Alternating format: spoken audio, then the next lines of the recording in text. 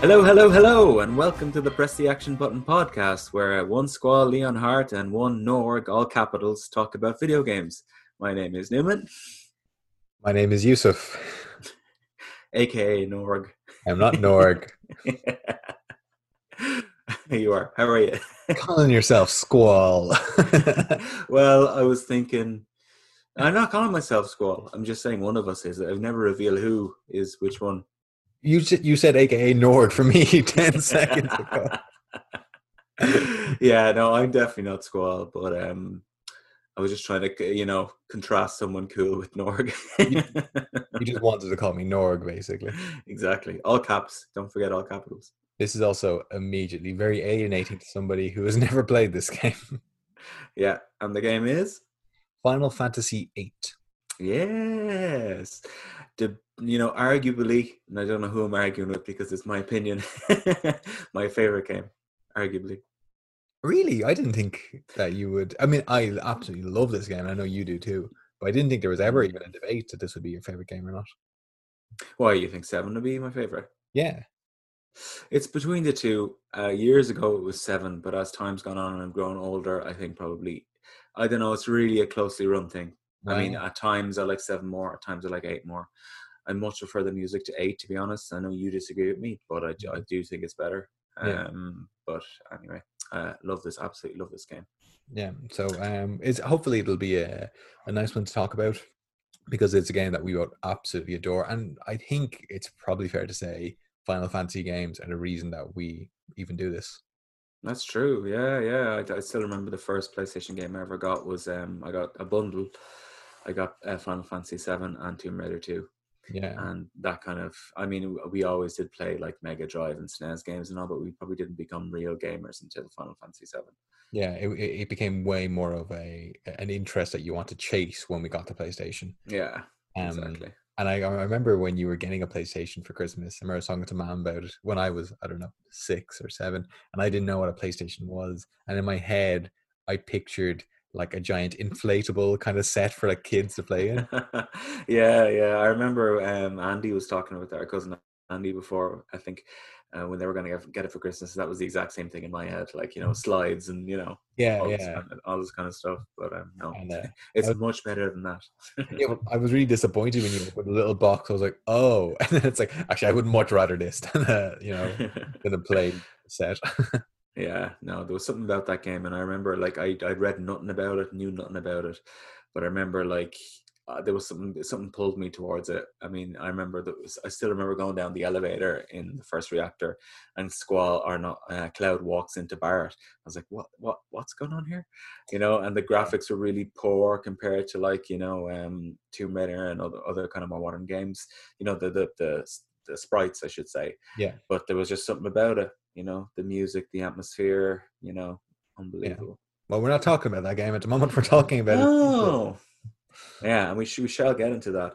Yeah. But yeah, should we get to news?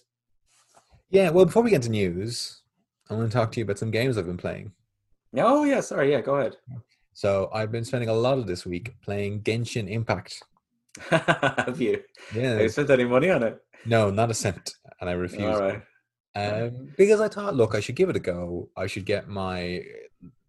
make my own mind up about something and see how it plays, and also see what the story is. Because as of, Mhm.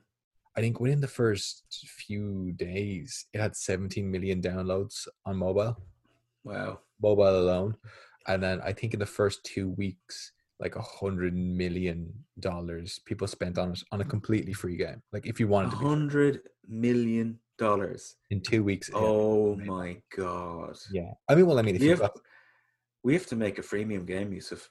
well, this is the thing.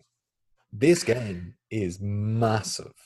Mm. I've never like the only other time I've really had one of these similar kind of games has been on a mobile game. Is when I first kind of got an iPhone, and you're like, oh, a free mobile RPG. I'll see what this is like, and you can do Mm. like the first 5-10 minutes of it, and then suddenly the enemies scale 20 times, and you just have to either grind and grind for hours, or spend money on it. So that's the only other time I've played a game like this.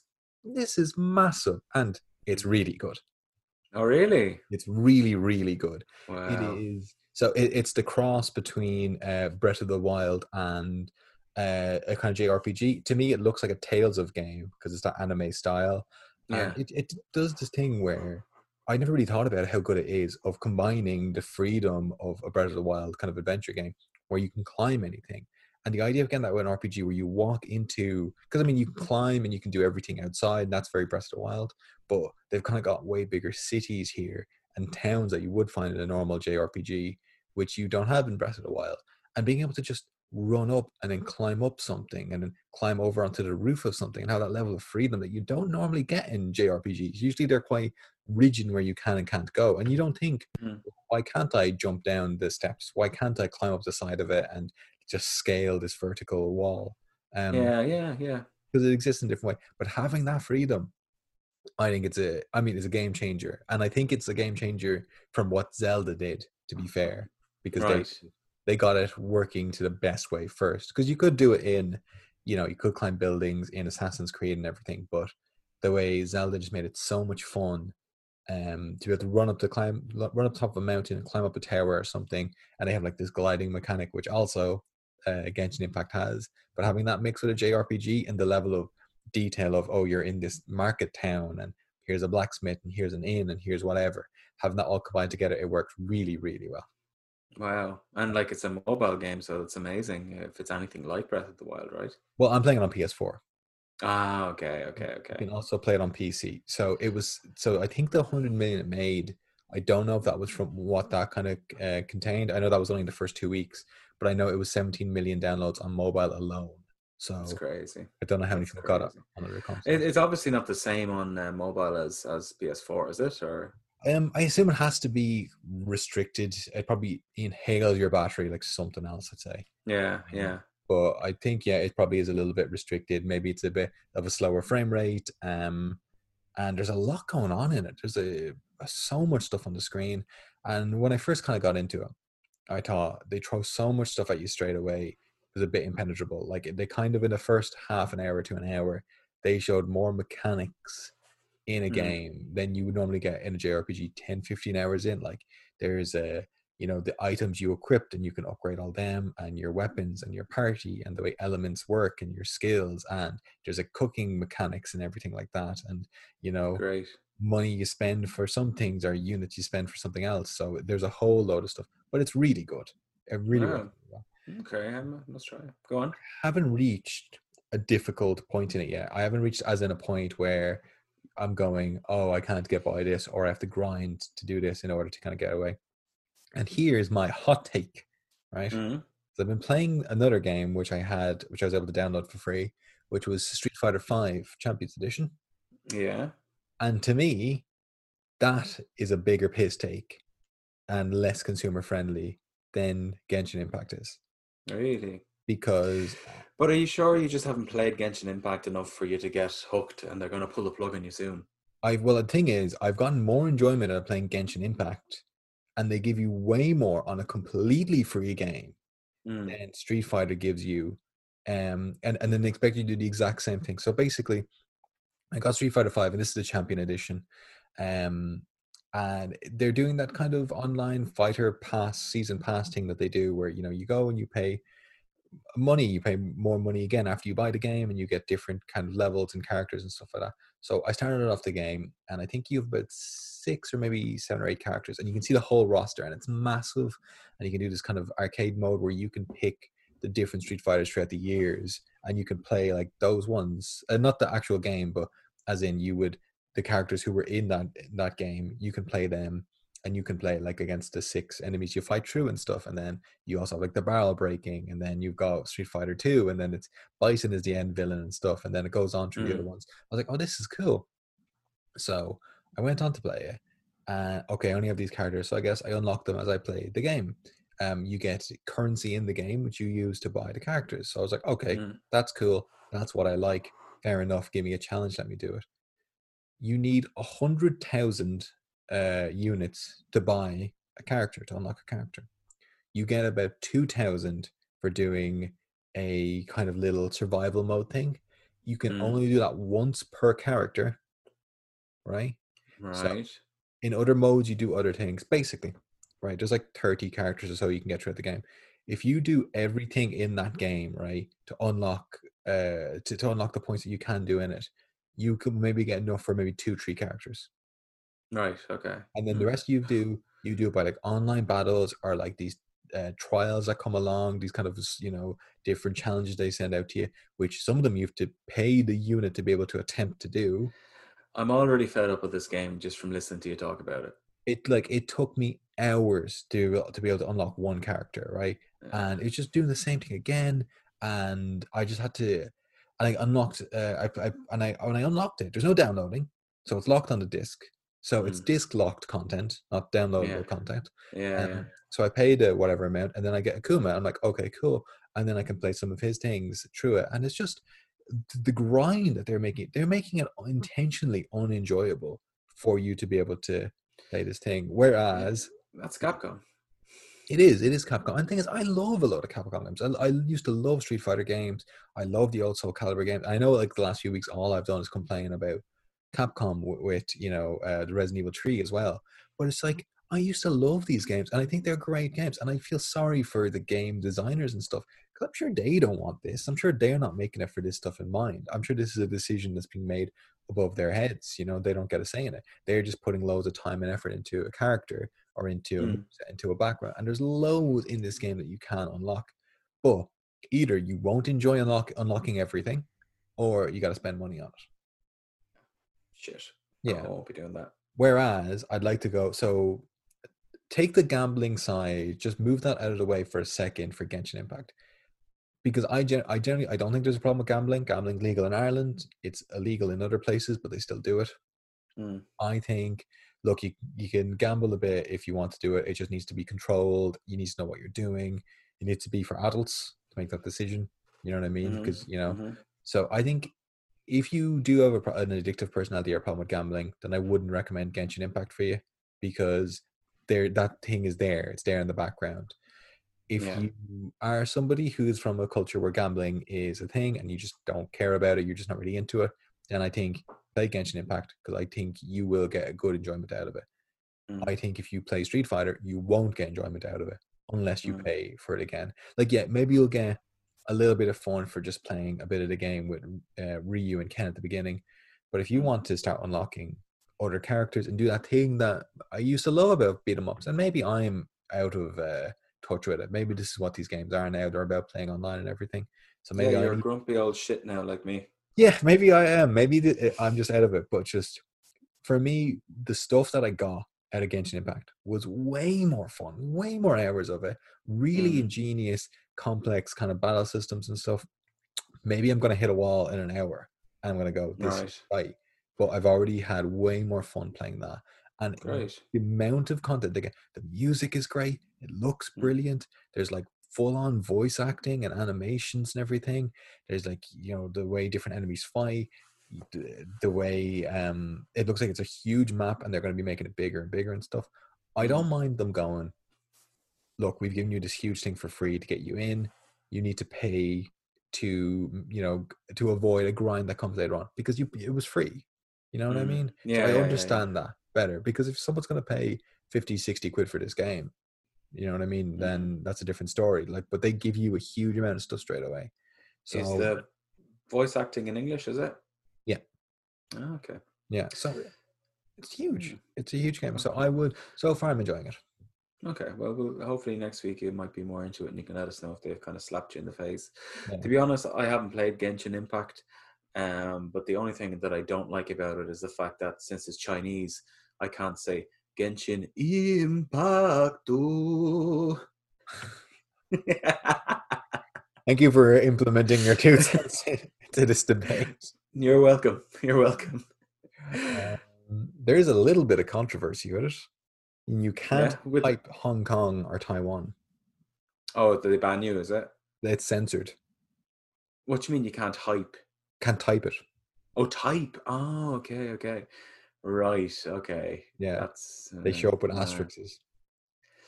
Good old China with its, draconian censorship laws. It's so it's a bit. So it does have that kind of side of it that is definitely uncomfortable. Okay, fair enough. So what about you? Have you played anything this week?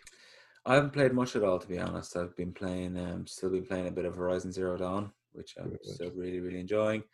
Kind of done almost everything on the side missions now, so I've got to start with the main story. But yeah, absolutely loving it. Great game. Good. Haven't done much else.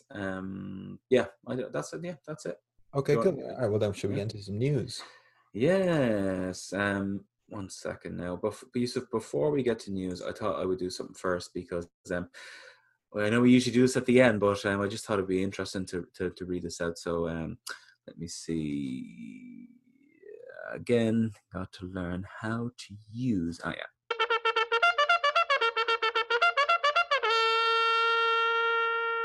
I'm speaking and I asked you a question.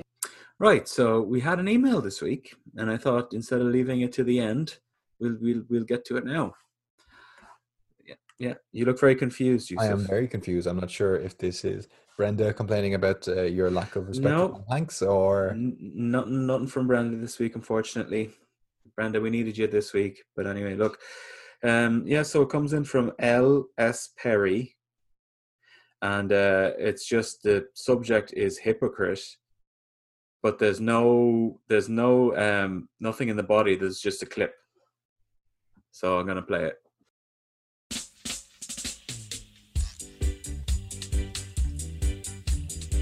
The price of it, and I was very disappointed, to be honest. It was like €65 everywhere, and I was like, for a platformer, that's I mean, no, don't give me that hand gesture. I mean, if you're getting a huge game, €65 fine, but a Crash Bandicoot game? Have realistic rain and stuff like that, and like, is a Metal Gear Solid game easier because he doesn't jump up like that? Like, yeah, well, I don't know. I just think that's a lot to ask. I think 55 is fair. No.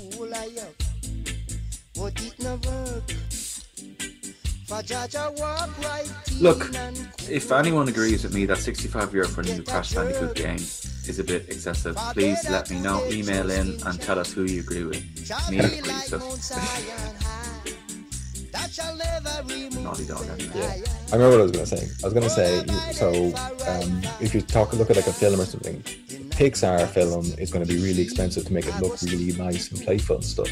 It's going to be similar things for a cartoonized style video game.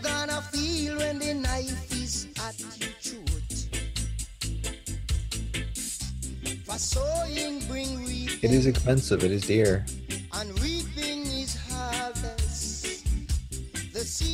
It is expensive. It is dear. Yeah, I don't know. Then they may have to see how to do it. But I think it depends on the game.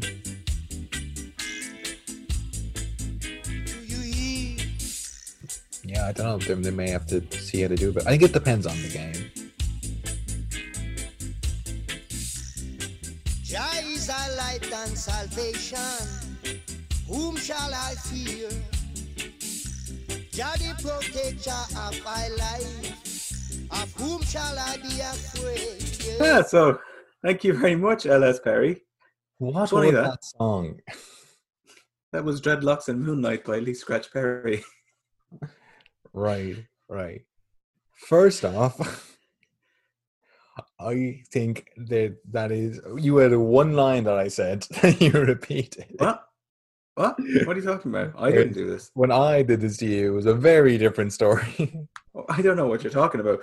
What I seem to get from that audio, and thank you, L.S. Perry, for sending that in, it was that you were saying that it doesn't matter what kind of game is, it shouldn't cost any, €65 grand because it takes a lot to develop a game. But then the following week, I believe that you said it depends on the game, how much you should be charged. So, it's just interesting. So thank you very much, L.S. Perry. Appreciate that.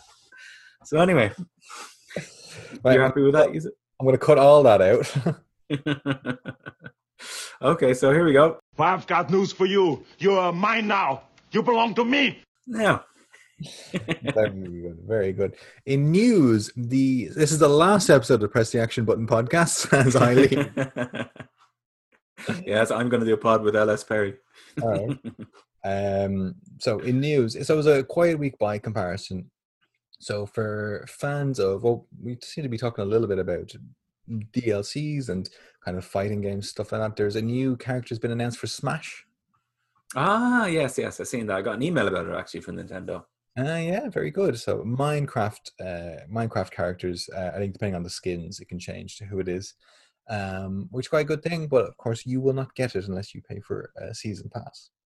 I don't care. Whatever. I don't want to play as Minecraft characters anyway. Millions of people. I said I don't want it. All right, fair enough. All right. Other news that PlayStation 5 has finally released its UI. UI. User interface. Oh, for developers, you mean? No, what it looks like basically when you. Okay, yeah, and so just a lot of people were talking about, wondering how it's going to be. It's a bit weird. Anybody kind of cares too much about this, but there's a couple of interesting things in it. So one thing is now is that when you're playing it, and when you press the PS Home button, you can navigate some menus in there without completely pausing your gaming play. So that's quite cool. And one thing they've introduced into it is if you are paying for a PS Now subscription, you can look at a tip section, which should be quite handy because you can go down and you can look at a video of, like, they will have a video of like that part of the level. So say you're paying, so the example they did, they had Sackboy and he was running around, and if you didn't know what he was doing, they could stick that up on the screen and then you could see somebody how they did a certain jump or something, or how they got to a certain thing, which is maybe quite a nice cool thing of if you're stuck on a part in it. If you want to look at a tip, you can just go to the home screen without leaving it and just see, it's like, because sometimes it's a bit, I don't really know what I'm stuck at in this game. I'm not really sure exactly where to go. You don't really know what to look for. If you're just like, did I just miss a corner? It's like, oh, right, okay. So I guess that's kind of cool, but yeah, it's a good idea. I think the purists won't like it, and and not only that, the YouTubers who make a living out of streaming hard parts of video games won't like it either. But well, I mean, maybe that's true, yeah. But I guess what's the difference between somebody, like, if they want to look at something or not? They can look it on their phone, or they can now look at it on their PS without actually closing out of it. It's a pretty minor thing, but it's okay. But another thing, it's a good idea.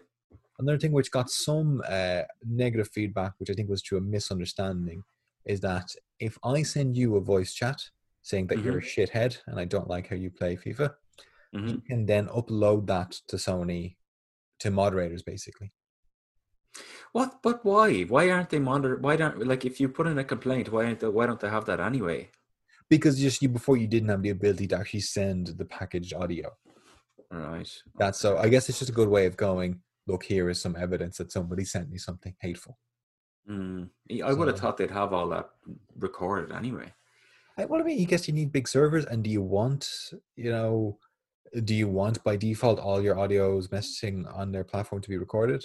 Probably not. No, I don't, but I figured they're doing it anyway. Yeah, so it's just, I guess so some people were like, oh, Sony are listening to you and stuff. It's like, and they're not listening to you, but they do have, if you send something to somebody else can now basically send that on to a moderator and say, this person is being hateful because they're losing at a game of COD or something like that. So it's just a nice kind of way of maybe making people be aware of that they can't just kind of get away with what they want behind a screen. Good. I'm glad to hear that. Yeah. So that's good. A couple of other things is that Xbox have announced Smart Delivery, which is basically if you buy a game now that is going to be coming out on the next generation console later on, you will get that game for free if you buy it now. So you'll get it on both consoles.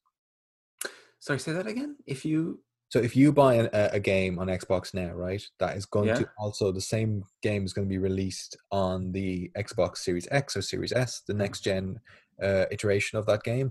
You will also get that when you do finally get the next generation console. Oh, that's pretty cool. That's quite nice, isn't it? Yeah. So if you want to play a game now, if you don't want to wait, but you go, I don't want to buy this for both consoles, you won't have to. You buy it for one, you get the value of it on the next generation too. I kind of like what Microsoft are doing this generation, I have to say. It's kind of, they're kind of doing well. They've made a few good decisions from what I've seen. Yeah, they're going consumer friendly, which is very good. I'm all pro for that. I generally distrust Microsoft just because of some kind of more Windows things they've done and some things with their phones, as well as some things they tried to do with the Xbox One when it was first coming out. But Mhm. they're doing a bloody brilliant job here, and they deserve credit for it because they are looking out for the consumer. And sometimes if some people don't have a lot of money, and as we were just saying, some games can be expensive, and maybe we think, oh, it's not that much or whatever. Some people are from homes where they don't have that much disposable income. They may love a game, they may want to play it. Maybe a big Christmas present is going to be a next gen console for them, and they won't get many games on it. It's a pretty cool thing, I think, to let people be able to play it on both. Maybe they're up to something. If the conspiracy theorists are to be believed, if you get a free game, you might have to, get in bed with Bill Gates and get a vaccine, something like that. Yeah. One of my mates is, and you know him, and I'm not going to say his name, he's on the verge of being an anti-masker. Oh, okay, right, okay. You know him well as well. Yeah, Right. I think I know who it is. Yeah, he's a stupid idiot.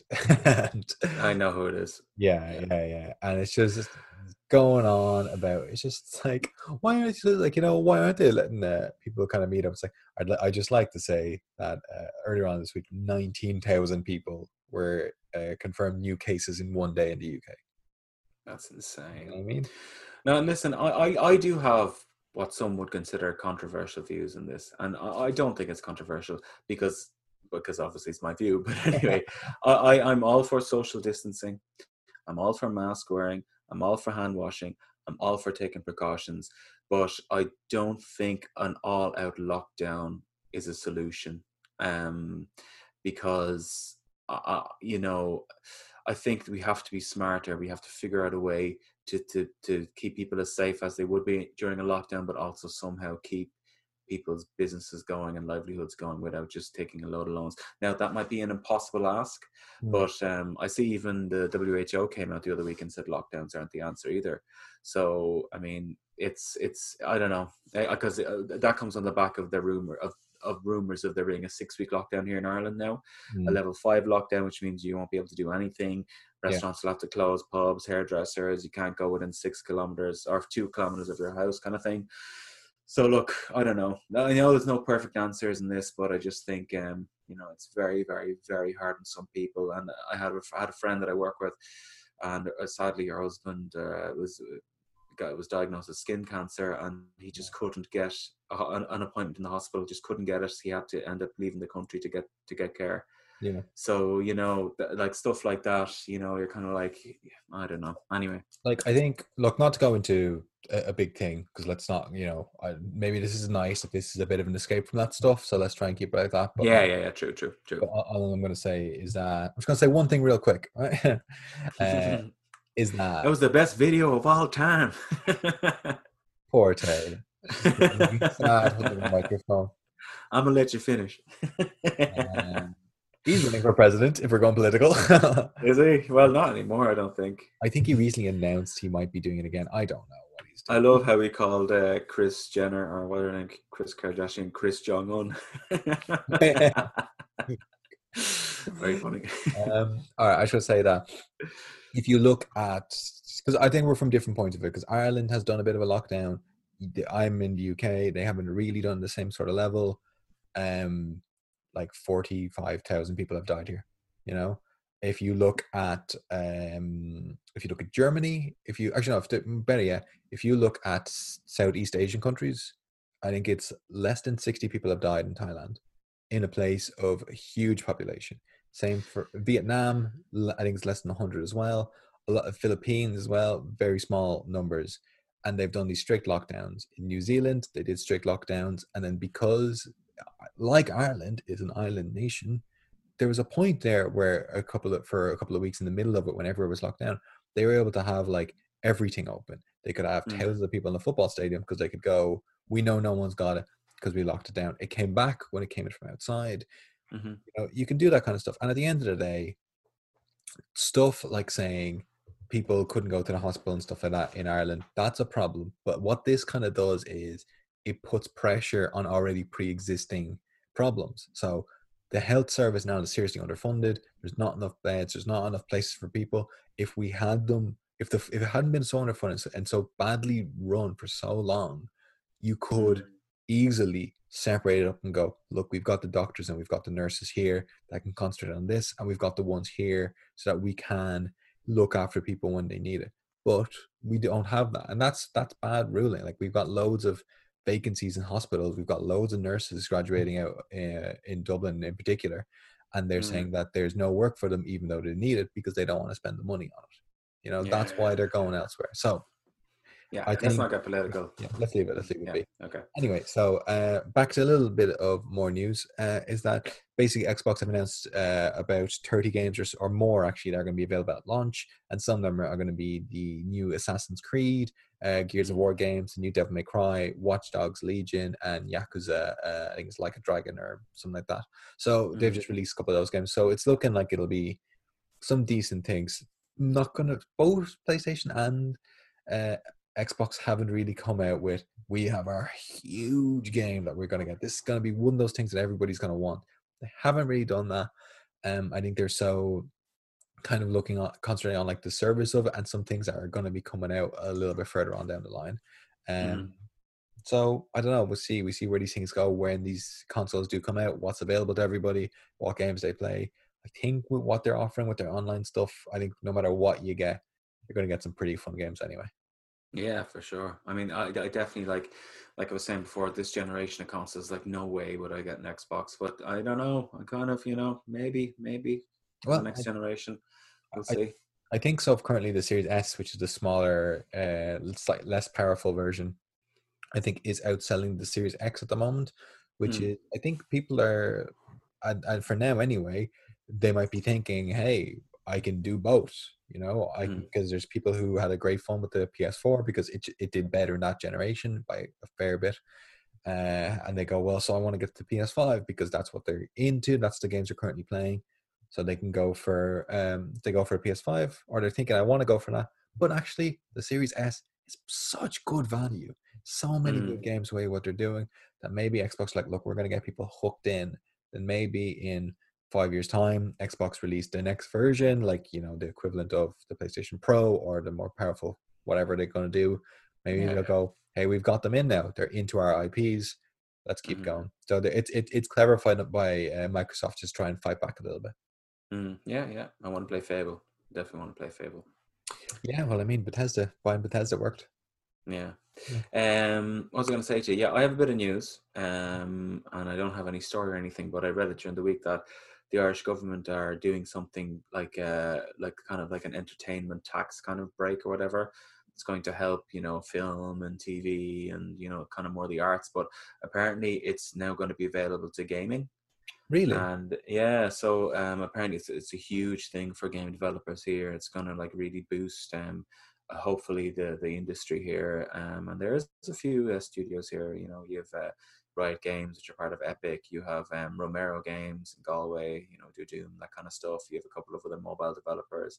So yeah, it's really interesting because as we know, gaming is so much bigger than movies and TV and everything these days. So it'd be good if Ireland can get in on that. Yeah, I think so. I think like Ireland has had similar things with film and TV for a while. And with that, there's a lot of studios. There's a lot of green screen studios and different things that are set up in Ireland, and post-production houses and everything. And film stuff is filmed in Ireland because of these tax breaks. And it works. These people, when you're working on a film or a project that's going to cost whatever, 5, 10, 15 million plus upward, then when you can save whatever, an extra 5% on that, that's a pretty big deal. Yeah, absolutely. So to prospective gaming companies that might set up here in the coming years because of this tax break, I'm available. Just so you know, before time. And if you want, you can hire me to keep Newman away from you, so he won't bother you with, let's do Mario 64 again. I got a lot of great ideas, guys. Don't listen to Yusuf. He doesn't. I do. Loads. Okay. Well, do you want to get into the game? It's been long enough. Yes. So, Final Fantasy VIII. Oh, what can I say about this game? Honestly, it's just, I love everything about it. Absolutely everything about it. I could do hours talking about this game, and obviously, for the fact that we have listeners, we won't do that. But yeah, just really, really fond memories of this game. The soundtrack, the characters. I always remember as being kind of the more mature Final Fantasies in a way, not particularly story wise, because 7 was quite mature, but you had full size characters in this that looked like real people rather than little comic-y sprites kind of thing. The story I really enjoyed. Everyone thought Squall was a prick at the start, and then which we'll get into later, but the themes of the game, the gameplay. I really love the draw element of this game. People didn't like it. I thought it was brilliant. But yeah, just really, really great memories. Your own? Similar enough to you. I also love the draw element of it. I really like this game. When I try to imagine what are my memories of this, I don't really know, because I have it in such a whole together. Like when I think of the whole game. I think of so many different parts of it, because it's a game that when we first got it and stuff, I remember watching you play it because I was 8 or 9 years old, and then I played it all the way through, and then I played it again on different consoles. I played it on the Vita and then the PSP, and I played it on PlayStation 2 again. I was playing it 2 months ago on the Switch. It's available on the Switch now if anybody wants to get it. It's available on Steam. It is brilliant. It is an excellent game. One of my favorite games of all time. The music, the characters, I love it. I love it all to absolute bits. And if you remember when you played this game first, I somehow got my hands on the Japanese version. Yes, this is one of my earliest memories, where we went to an import shop and we got it in, and it was in Japanese.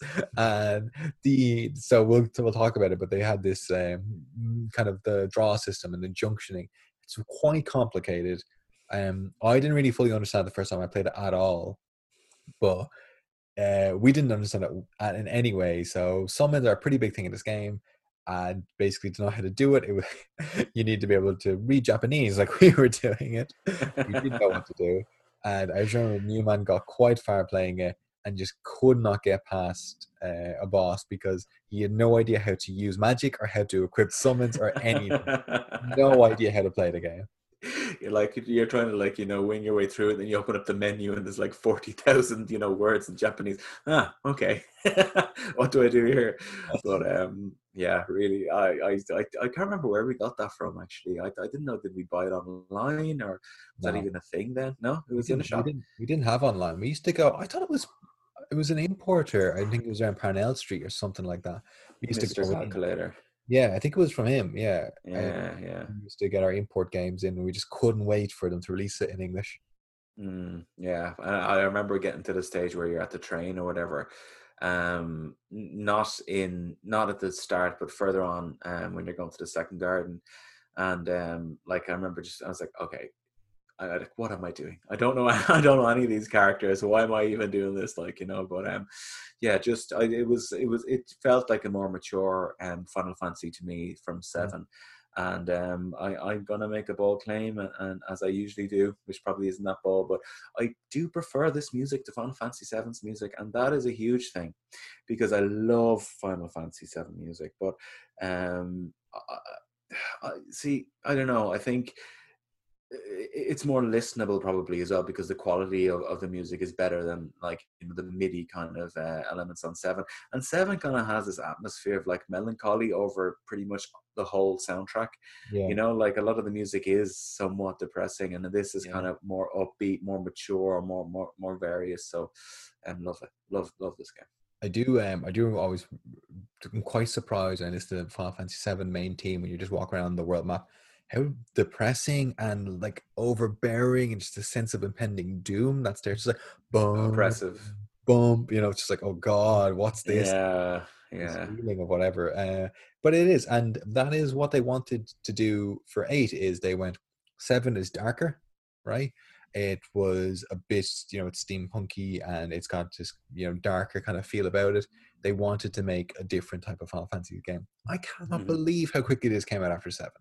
It's insane, isn't it? And how, come on. And it's just, it also shows that when the first days of a console, and particularly for this, because beforehand the Squaresoft games, sorry, not Square, Squaresoft games and Final Fantasy games, they were on Nintendo consoles. So they were going, all right, we're going to go to discs, and how do we do this, and what can the console do? But then the longer they do it, the more they understand it, the more they know how they can push it. And this game looks a lot better than 7. Way better. Yeah. Way better. Yeah. And I think it still had the pre-rendered backgrounds, but yeah, the characters were definitely, everything was much, much, much better about this game. I mean, in terms of graphic. Yeah. And I mean, that's not a slate. I love Final Fantasy 7, but they just knew what they could do better. Because I mean, they were completely new with Final Fantasy 7. When they started Final Fantasy 7, they didn't know what console it was going to be on. Whereas, but like a lot of the team that worked on 7 was the same as 8. So they knew what they could do. They knew fast ways around things. Just, they were more experienced. They were better with the tools, and they created, definitely an aesthetically better product. Yeah. And I think, like you have so many of the big names, like you're saying, from 7. You had Nobuo Uematsu doing this whole soundtrack, which is just a joy whenever he does that. And I was surprised to see Tetsuya Nomura was very involved in this game, because I don't really like him anymore since his Kingdom Hearts forays. I just think it's, I don't know, but anyway. So I was impressed to see that he did a lot of the characters in this, and I mean, just definitely brought it on a lot more. And I love like the setting, universities, and that kind of atmosphere of being the specialist in this college kind of, and I love, if you remember, like when you're doing the seat exams, like you actually get a salary and stuff, which is just so cool. But yeah, I love the atmosphere of this game, and I just really want to play it again. Yeah, about it now. It's on the Switch, and I recommend it because it has godsend of triple speed on the Switch. So it's just, you can just fly through it really quickly, and it's particularly if you've played it before and you know what you're going to do. It doesn't speed up the music, thankfully, so you can still listen to the music at its right pace. But it just means that you can just deal with it way quicker. But look, we've kind of touched on a couple of things about it, so let's just get right into the development of it. So this was released in 1999, which, as we said, was the second Final Fantasy game to be released on PlayStation after Final Fantasy 7. And they began working on it in 97 before Final Fantasy 7 was released. So when the team finished Final Fantasy 7, and they still didn't know how good and successful it was going to be, while they were working on the translation and the localization, the team began on Final Fantasy 8. It is the 4th best-selling game in PlayStation history. Wow. Do you want to have a guess at what's above it? Metal Gear. No.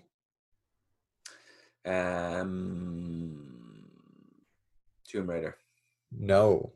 Crash Bandicoot. No. This game is bigger. It has sold more than those iconic games.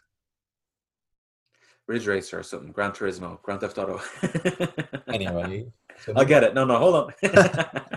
Number 4 on the list is Final Fantasy 8, which at the time, on the PlayStation, it sold 8.5 million copies, right? Woohoo. Yeah. Right. Number 3 on the list is Gran Turismo 2. I said Gran Turismo. Well, you said Gran Turismo 2, right? So that's 9.3 million copies. Number 2 on the list is Final Fantasy 7. Wow, I never knew. I didn't think 7 sold that well. Wow, great. 10 million copies on the PlayStation. Right? Excellent. So that's not counting what went to PC, and it sold a lot on PC. That's not counting anything afterward when it was sold again on, like Steam as well after that, or once again on like the downloads for PS Vita and everything. So that's not including that. So these are huge numbers. And then just above that, 10.8 million is Gran Turismo 1. Ugh. Yeah, I'm really surprised. I didn't realize these Gran Turismo games were so big. Yeah, of course they are. You've all the, the Howie is into it, Cars, you know what I mean? Cars. Yeah, okay. You can be a car in it. You can drive a car in it. Okay, right. Just, you're possibly insulting the biggest crowd of gamers. Well, I do like car games, but I mean, yeah, okay, right.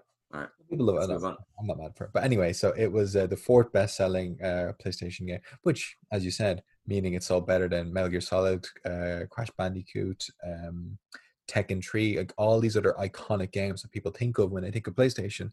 Final Fantasy 8 was bigger than all of them, and big part of that is because of the success that Final Fantasy 7 had before it. So they also wanted to go away from something different. A lot of the same team. Final Fantasy 8, they wanted to be a mix of fantasy and realism, a little bit more, whereas Final Fantasy 7 was a lot more sci-fi. So, for example, in Final Fantasy 8, they want to be more sci-fi, whereas 7 is more fantasy. So in 8, you're in the giant floating garden, which does sound a bit mental, but there's like a mechanism to it. There's meant to be a contraption, and you need to steer it like a ship to make it work better. There's a bit more of realism that's kind of based into it. There's like space shuttles and everything when they go into space, and they get like a rocket that they can fly around on.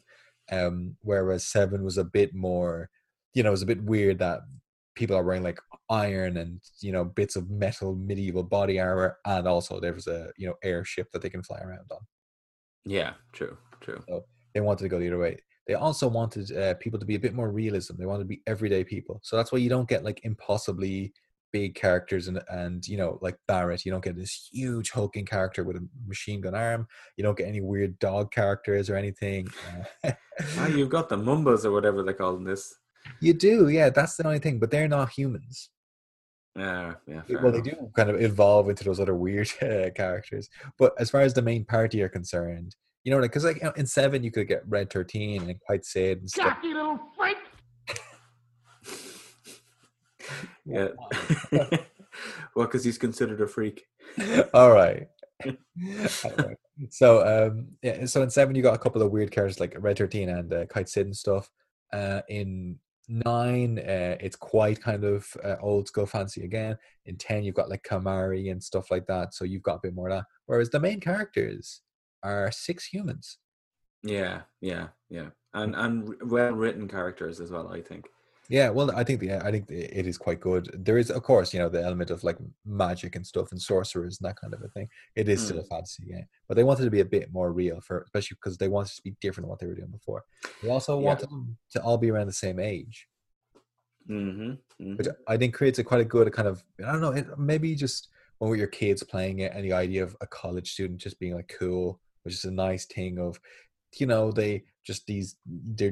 they're 17, 18 years old and stuff like that. They're kind of adults. They're able to kind of do what they want. They have their control and stuff like that, but they're in college. They've got like a dorm room and everything, and there's like they go to like a ball and stuff, and they do bad things. It just seems like it's quite cool, but it's a cool college where they can fight monsters in a monster arena and everything. Yeah, I remember Squall's dance at Rinoa. I always remember that one. It's so like iconic. Yeah, they're stepping to each side of each other. Just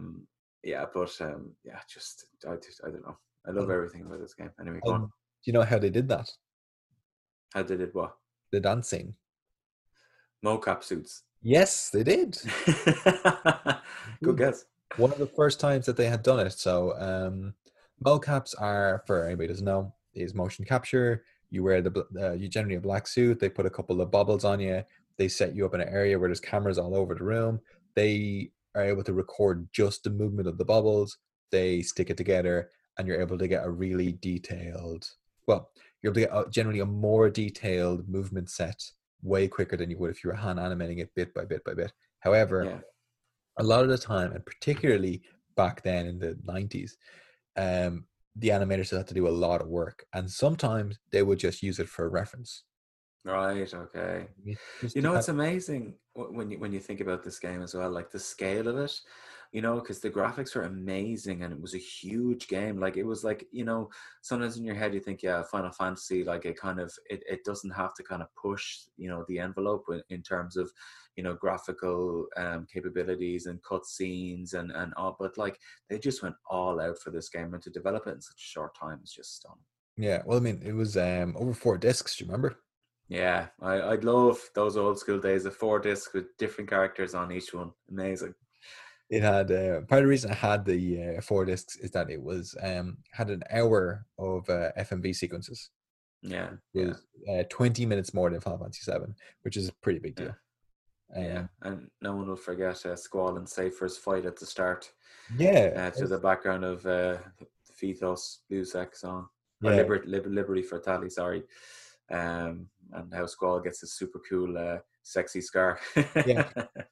Quite apt. Well, the thing is, Yeah, when they designed the characters, they wanted Squall to be cool, have a scar, and they hadn't decided how he would get it. So that's why they put it in the intro. amazing. What I always remember about that intro as well is it reminded me of Star Wars Episode 1. Do you remember that song?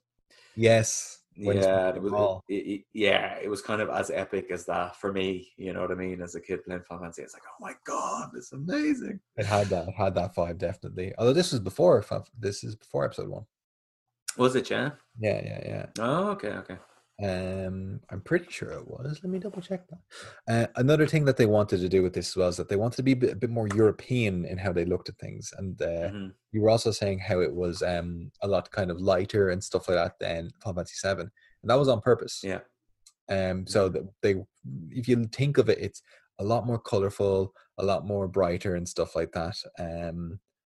And yeah, well, episode 1, sorry, was 1999. This game was also 1999. So There you go. Yeah. But anyway, so they wanted to be a lot more brighter and a lot more colorful and everything, and that's what they do, and that's how the music is, that's how the feel is. They just wanted to do something separate from 7, which just the same team of people who just made what was a game that sold 10 million copies. It was the first kind of time Final Fantasy and JRPGs in general had a huge effect outside of Japan. Brought a whole new group of people, finished one game. Couple of months later, let's do the next one. They begin the next one. Let's do this different. Let's do this different. Let's do all this, and it's another excellent game. It's so good. Yeah, I struggle to understand how they managed it, because when I think about this game, I think this is like at a sweet spot for Square. This is obviously before Square Enix, right? Yeah. Yeah. So like, I think after this, like, I don't like Final Fantasy 9. People love it, and I don't get it, to be honest. But anyway, 7 and 8 for me are by far like just miles ahead of the other ones, right? Mm-hmm. And after this, they kind of, like you were saying, they were trying to go more European. They're trying to go more, realistic. They kind of, I think they went way too much in that direction. Like, and what was it? What was that Final Fantasy where the guy had the hat on his head and like, the beanie on his head, and he was just kind of like a cool kind of 13. Yeah, 13. And like this for me, like this is when they started implementing stuff that kind of made it more actiony rather than just a pure, role-playing turn-based game. Like, you could press R1 and have Squall, hit his blade. You had Irvine's limit breaks, you could fire the guns. You had Zells where you can input commands again to do different attacks. You had a lot of kind of stuff that got you more involved in an action kind of way rather than just pure turn-based. And I think the balance is perfect. And I think the balance also of fantasy and realism is also perfect in this game. Yeah, I think they got it right, and it's really fun. And I was playing it recently, and I think it's good to go again.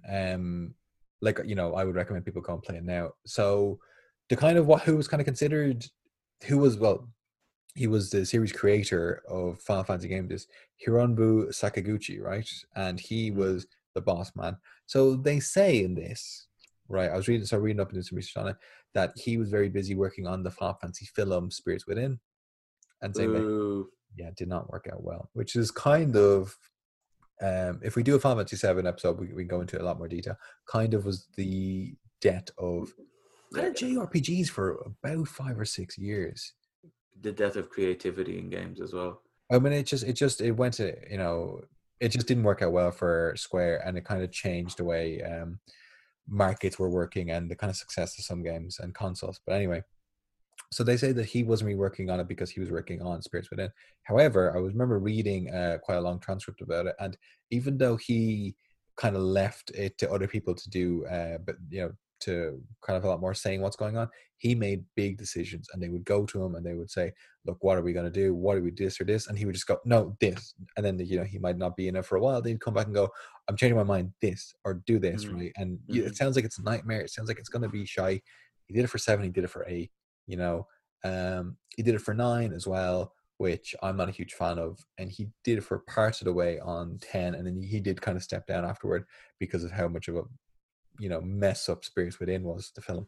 But I mean, they're like some of the most successful games of that generation for a long time. And like, I mean, as we said, 18 million copies on the PlayStation sold for just Final Fantasy 7 and Final Fantasy 8. Like well, I know those numbers now aren't that big, but considering that, there was less people always had a PlayStation in their house. Yeah, well, way less gamers back then than there is now. It's way Yeah. more mainstream now. Yeah, definitely. So he, although he was kind of stepped back a bit, he still made a lot of decisions, and there does seem to be the idea that he's a big reason why Square had that feeling that it did have at the time, and it has kind of moved away from it. Yeah, sadly. So you talked about it a little bit there with the gunblade and stuff like that. Do you want to talk about the rest of the gameplay? Yeah, so this was a big departure from Final Fantasy VII, where the whole system was basically materia based and leveling up your materia, and then you learned your limit breaks. You had different parameters you had to meet to get those limit breaks and stuff like that. In this, you basically had to draw magic, which meant you like pulled it out of enemies. Different enemies had different magic. You could kind of junction the magic that you had to your weapons, to your defense, and that kind of stuff, and it would upgrade your statistics. So you could get Guardian Forces, which I'd really love in this game, because like the difference between 7 and 8, like they just look so much more mature in this, like Ifrit compared to 7 and 8, like just completely different. And people kind of complained about it because they thought that it made the game too easy if you just kept drawing like really strong magic and stuff. But like, it doesn't have to be that much of a grind. You know what I mean? I mean, it's okay for it to be fun without you need to grind, the hell out of stuff to get an upgrade. But the characters were also very different in this game. Now, I would argue that they were in 7 as well, but their limits were also very, very different. Renault was, your kind of mostly, I guess, a healer, kind of, more magic based. Then you had Squall with the coolest invention ever, a gun in a blade, called the gun blade. And I always remember Headmaster said, at the end when you're graduating, he's like, "Oh, a gun blade specialist, finally," So, by the way, is the image of Robin Williams? I guess so. Yeah. We have to see him in upgraded graphics to say that for sure. But yeah. So you had your gunblade, and then you had your as I was saying, with the action elements of the game, like when you had your limit break with Squall, if you pressed R1 when it was going through this little bar, you would get the attacks, and it made the most like satisfying gun sound as you hit R1 every time. It was just like, oh my god, it's so impactful.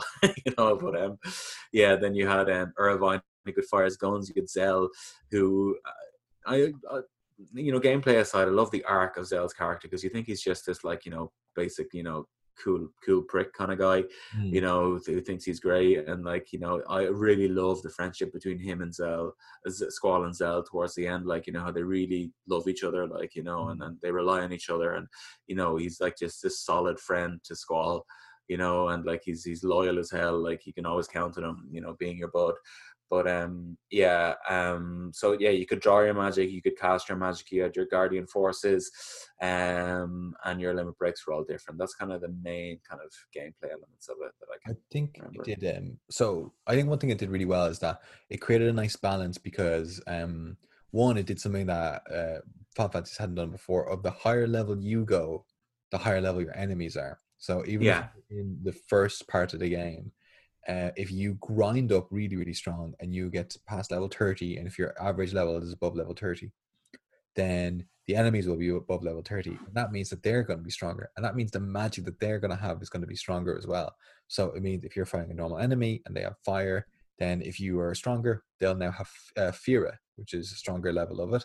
And that means, okay, that's going to be better to junction to your weapons to make your health better or whatever. However, it had that other balance of, if you then used it, because it was junction to your health would go down, because you needed to have the max amount of it to make your health the highest level it could be. So it was that thing of, do I use this magic now for this one-time battle or for this one-time attack? But that might also overall mean that my health will be lower, particularly if it's a really hard to come by magic. So if it was something you couldn't come by too easy and you use it up really quickly to defeat a really tough enemy, then that meant that you couldn't have it elsewhere. So I really liked that. I thought it was also the sophistication of this system and Final Fantasy 7 systems and Final Fantasy 10's completely different ways of doing things.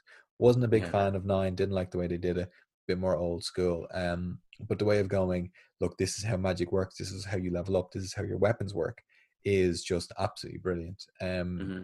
This is also one of the first Final Fantasies that didn't have any armor. Yeah, true, true. You know? And also the limit break was different in this game, that we should say as well, because the first one you had to get damaged a certain amount of time. Sorry, not the first one, 7. You had to get damaged a certain amount of time for your limit break to build. And this, like the lower your health was, you would have a chance of getting your limit break, and Yeah. you could like rapidly press circle to like refresh your bar to hopefully get it like one time. Which I really like that element of it. I thought it was so much fun. It also brought a lot of risk in because it meant the strongest you were was when you were closest to death. So if you Yeah, didn't heal yourself intentionally, you could always start off a battle with, to be able to have your strongest attack. But it also meant that you could be killed in one hit. true. Yeah, so I had a nice thing. I must say though, although I really liked the characters in it, and they had like a kind of nice dynamic in it, I always thought that, maybe quite unfairly, the 3 girl characters were so much weaker than the men's in that They were. their limit breaks. I just felt they were just really crap compared to it. Because I mean, the Selfie was all right.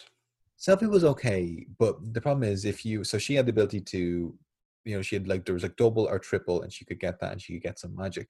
But sometimes if you're like, oh shit, my health's low, or this boss is tough, you just end up keep going do over and do over, hoping to get a Yeah, attack. And sometimes you wouldn't, and it'd just be like 2 Firas, and you're like, okay, go ahead and stuff. Whereas yeah.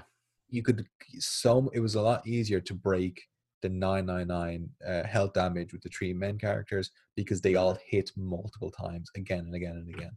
Yeah, true. Yeah. I think not only that, I also think that the male characters are written much better than the females. Like Quistis is kind of forgettable, you know what I mean?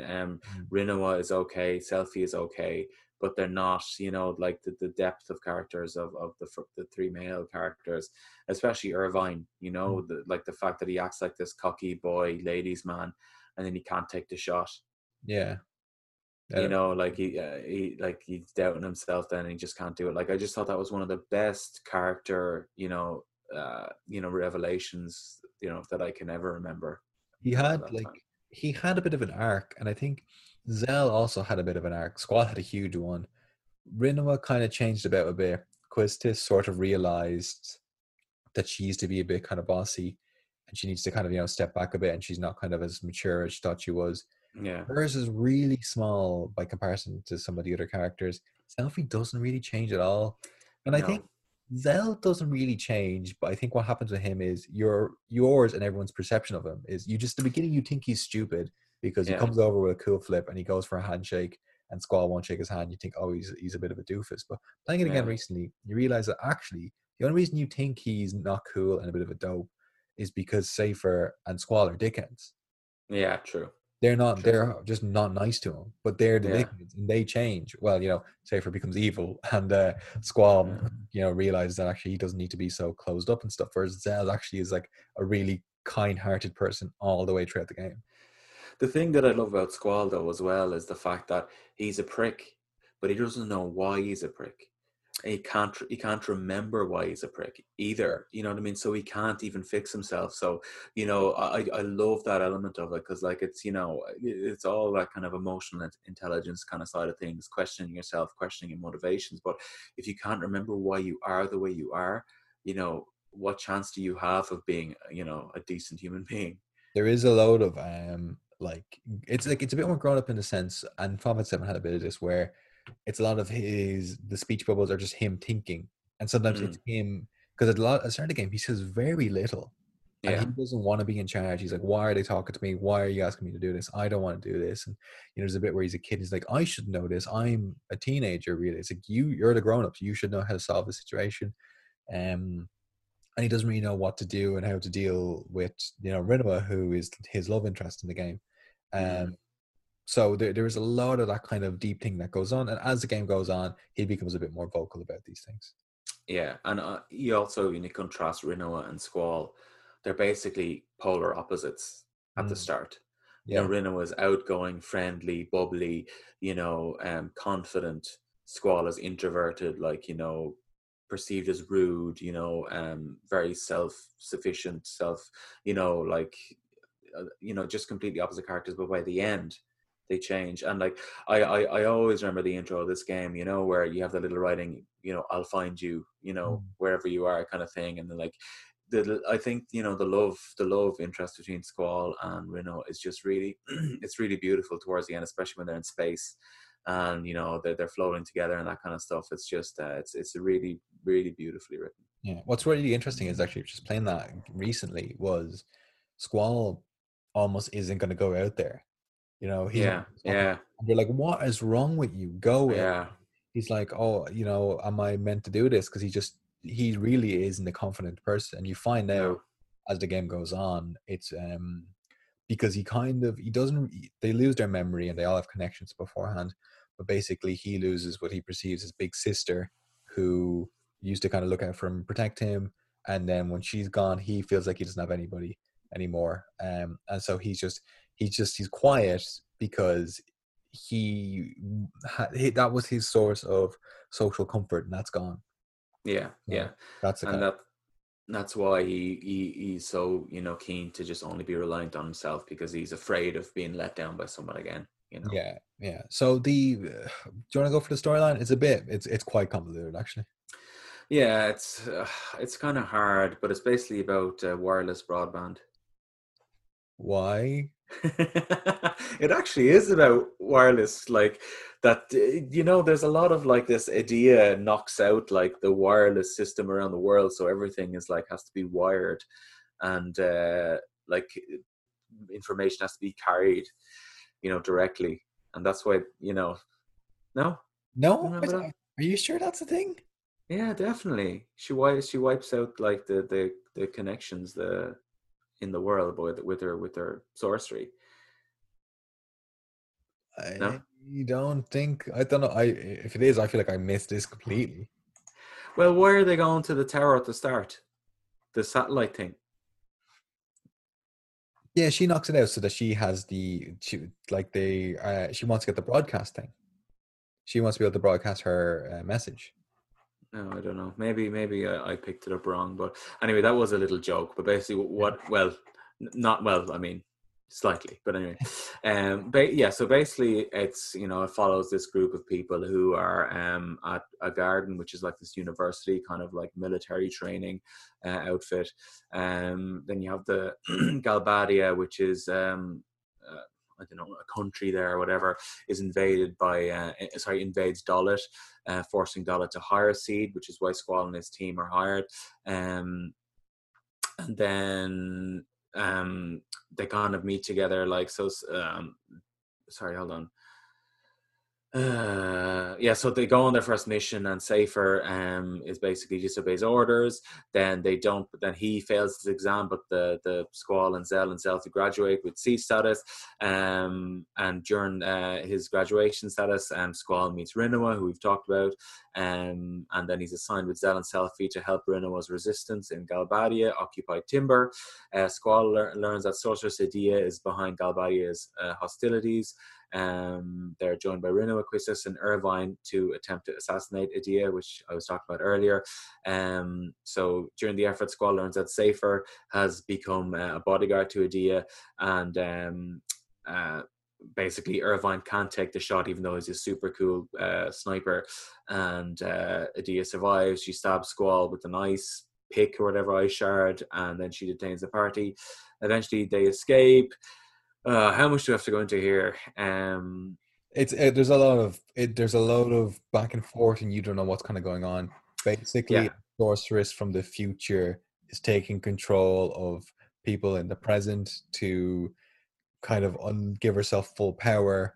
At one point to take over Adia, and then another point she tries to take over Rinoa because she has the ability of having the ability to kind of compress time. So it does get really confusing, and there's a lot of back and forth between yourself and the past, because when you're not playing as Squall and your normal party members, you play as Laguna, Ward, and Krios, and Laguna is hinted at being Squall's dad. So there's a lot of these quite confusing thing, and then, you know, so it's a whole thing about like time travel, and it does get quite kind of confusing. And there's a link that these kids were all actually raised by who the current sorceress was as an orphanage together, but they've all lost their memory because they're using the Guardian forces, which are the summons in this game, for power, but at the cost of losing their memories. Yeah, and we should say also that Idea, who is the sorceress Yusuf was talking about, is actually like under control of another sorceress called Ultimecia. But then there's also another sorceress called Adele, Yeah. and then Rino is also another sorceress. So it is kind of convoluted. But yeah, I think you've summarized it well there. So Yeah, it's it's quite confusing, but actually at the beginning it is just a simple thing of you are basically in a military school and you are hired to go out and do missions. So if that seems a bit mad and you haven't played this game, don't let that put you off. And also that doesn't spoil really very much. You can still play it and enjoy it.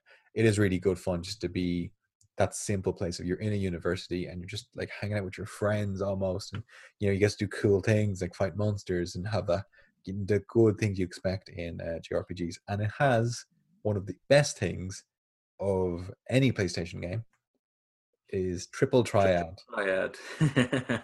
Yeah, I love this game. I got so hooked in this game. I remember like I would wake up before school and I would start playing this game at 5 a.m. and Omer, our other brother, caught me doing it and he ratted me out to mom. But I'd be up every morning playing this game. Like, it was just, I love this card game.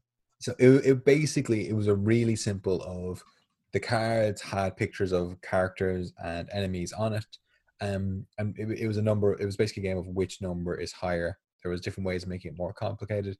Very straightforward game, but really, really good fun to play. And it could be massively broken. Actually, one thing I love about this game, right? About Final Fantasy as a whole, is that you got these different abilities. So you learned abilities through like drawing and through like different weapons, but your summons learned abilities through leveling up. So they actually got Yeah. levels more than you, and they could learn different skills and they could learn how to turn items into magic or whatever, or into different items as well. And they could also turn cards into really powerful magic. And that's how you can break this game really, really quickly. You can Yeah. go and get these mad cards just for playing the game and they're really high level. And then you can turn them into magic, and then you can just like, absolutely OP your way through the entire game. But who wants to get rid of the cards? I want to collect them all. That's what I love doing it. I love doing it. It's really, really good Yeah. fun. It's just like Final Fantasy VII had similar kind of things from the sense of you go to Golden Saucer and you can kind of play games and do chocolate races there, and that was kind of fun. But the only other game I can think of which had a similar thing was Final Fantasy X and doing Blitzball, where just everywhere you're going in the middle of the story, you could just go and do it, and it was great. I love that. Yeah, it's a great kind of side game. Talking about the story, right? This is something that I find confusing. Who's that girl who's the one who's been giving you the visions of the past? Alone. Yeah. Where does she fit into this? So she has the ability. So basically, Ultimecia sort of wants power of her. Yeah. Right. And Alone has the ability of she's the one who sends you into your past self. She sends Squall into Laguna. So you can experience that stuff and learn about whatever. But he's not Laguna. Laguna is his dad, right?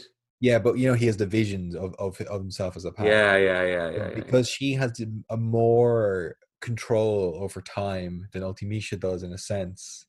Yeah. Well, that's the thing. So Ultimecia can just kind of control some people, and she tries to control Idea because she wants to be able to control Alone, so that she can have more control over the past, present, and future. So that's kind of the idea of it.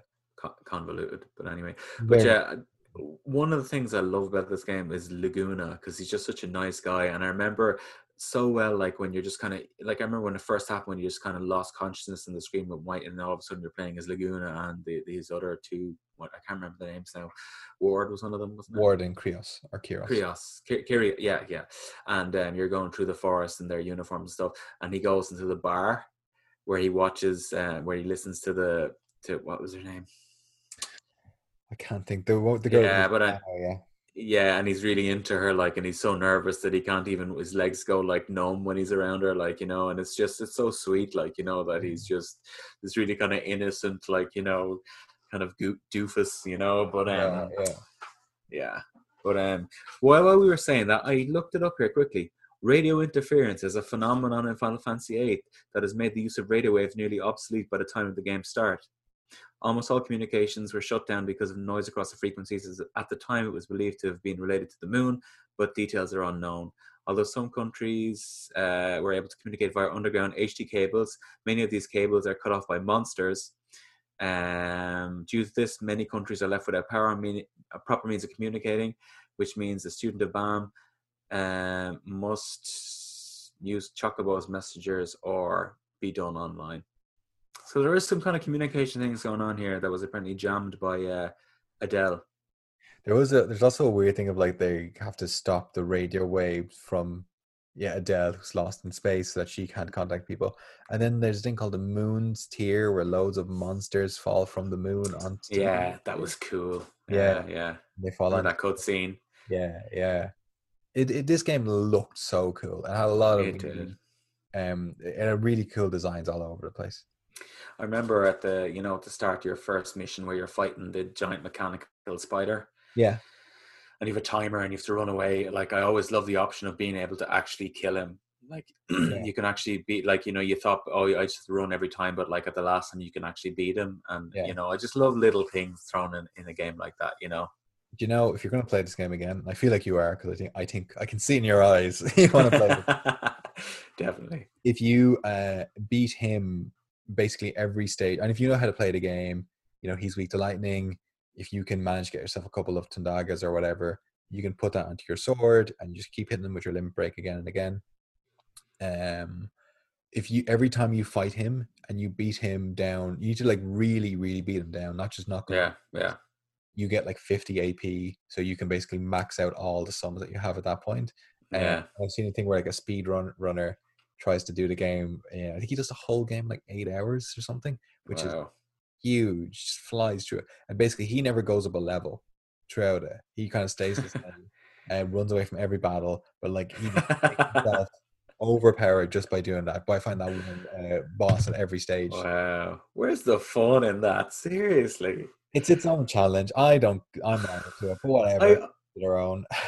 I understand it for like a Crash Bandicoot game or something, but like a Final Fantasy, like a role-playing game like this, you know what I mean? It's all about like the story and like, like tactical elements. It's not to be like flown through like that. But anyway, but I mean, talking about tactics, the understanding that these guys have of this game, to know they can go in and they can like take out somebody, and you're like they're gonna die. I remember struggling and I was 20 levels higher than them. They're gonna die, and they never do. And you're like, right, okay, they know what they're doing. Yeah. It's an art form, I guess. Not for this game though. No. But this was also the first game, I believe, correct me if I'm wrong, to have a real kind of song in it that the person sang in Eyes on Me, and it also became a real hit in the real world. I remember it was a pretty big deal. Yeah. Faye Wong, Eyes on Me, absolutely beautiful song. Love it. On my mix when I used to be walking to work, and when I come on, I tell you, I get a little emotional. Speaking of the music, let's get into it. Okay, grand. So this music was done by my boy before he was found out as being a faker, and Nobuo Uematsu. No, I'm joking, Nobuo. I know you're the real deal. Well, you were back then anyway. Disgraceful. So if people remember, this game had for the first song, I always forget how to pronounce it, Liberty Fatale, I think, had a real orchestra and people singing on it, and so did the ending song in this game. And so I have a couple of quotes from Nobuo Uematsu. He said, emotions that are easy to express through music are, for me, like a peaceful feeling. When it comes to making aggressive music, if I told you, then I will, because it's my job, but I'm not that keen on making battle music. I prefer to write love themes or magnificent main theme, that kind of music. I think you can kind of see that with him, but having said that, I think he does fight music and upbeat music really, really, really well. Yeah. So, but if you look at his like solo career and the stuff that he released kind of just by himself, I don't really like it. It's too, I don't know, it's missing something. I was into his music, like, side music. He's big into Celtic music, by the way. Is he? Yeah. Barons, like fiddles. Well, yeah, fiddles, yeah, basically. Uh-huh. Yeah, but and here's another comment for him. And so someone asked him, "What are you most proud of looking back?" He said, "Well, what I'm proud of, I haven't thought about it, so it's a little difficult to say. But what I was conscious of when making music 27 years ago hasn't changed now. What that is exactly is harmony, using several sounds to create harmony. While there are various sounds, they're mixed to create a single sound. What I always think is that there are many kinds of people with different personalities, different interests, different religions and languages. Countries differ and nationalities differ, and there are many variations. If all those people got together, is there any way they could create a harmony?" I thought about that 27 years ago, and I still think about it now. And I'm conscious of it when I work. I feel really happy myself that I've been able to keep that awareness with me over those 27 years. For example, it could have happened that I ended up somewhere making a certain kind of music for the sake of money, but I didn't want that. I want to keep on trying to create harmony with various different kinds of music. If everyone could have that awareness, maybe worldwide harmony on earth could be possible. It may be a bit naive of me, but through music, I wish for this and try to express it. Wow, all right. Quite deep thoughts. Yeah, very interesting philosophy with music. But music is an amazing thing. It moves people, so we won't discount him. But Yeah. now I should say that it was extremely hard for me to limit the songs on this. So I'm going to leave out songs that I absolutely love, for the sake of like kind of more big name ones. But this, if you can get your hands on this soundtrack, guys, it's absolutely fantastic. It's beautiful. There's a remastered version of a couple of songs, I think about 15-20 songs, called Fitos Luzek, whatever, Ficos Vinosek, that's what it's called, and it's remastered versions of the song.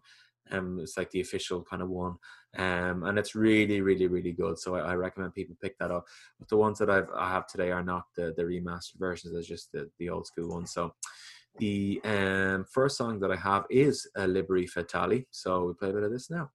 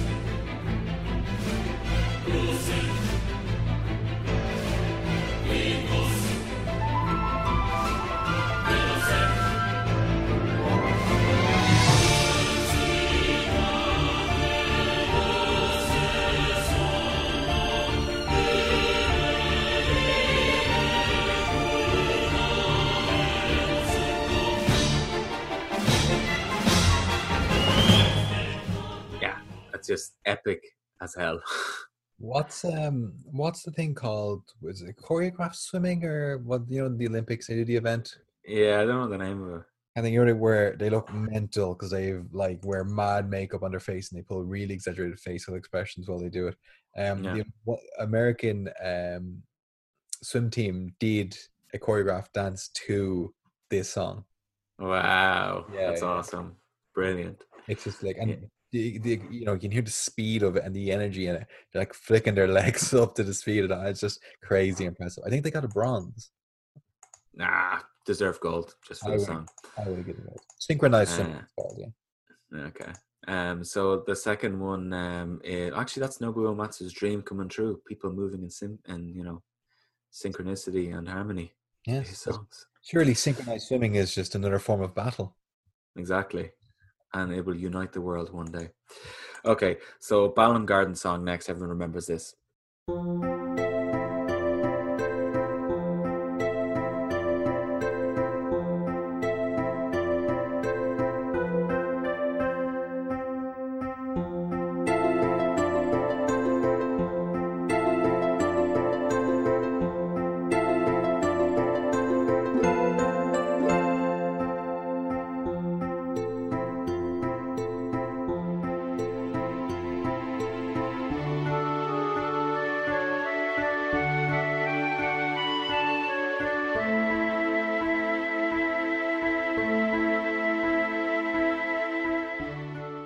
Beautiful song.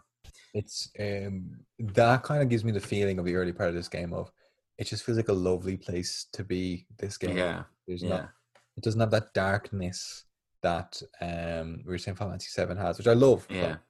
But Yeah. you know, it's got just being there, and it seems so cool, especially when you're younger, just being of these college or university kids who are just hanging out, and that's the place you can be. You know, it's free time, and your classes involve going and getting super powerful summons and everything. Yeah.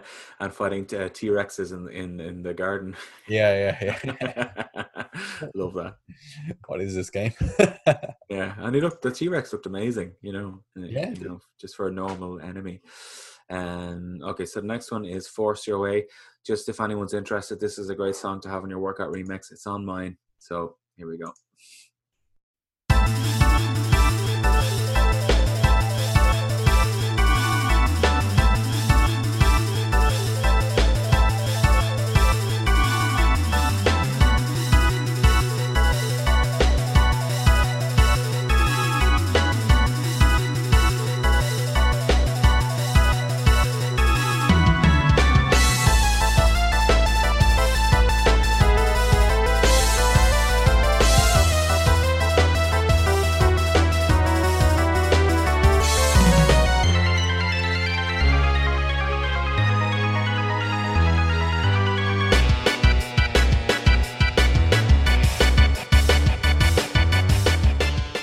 Fantastic. Property icon. Yeah, thank you, Nobuo. Yeah, so the next one is Compression of Time. I really like this. I don't know why.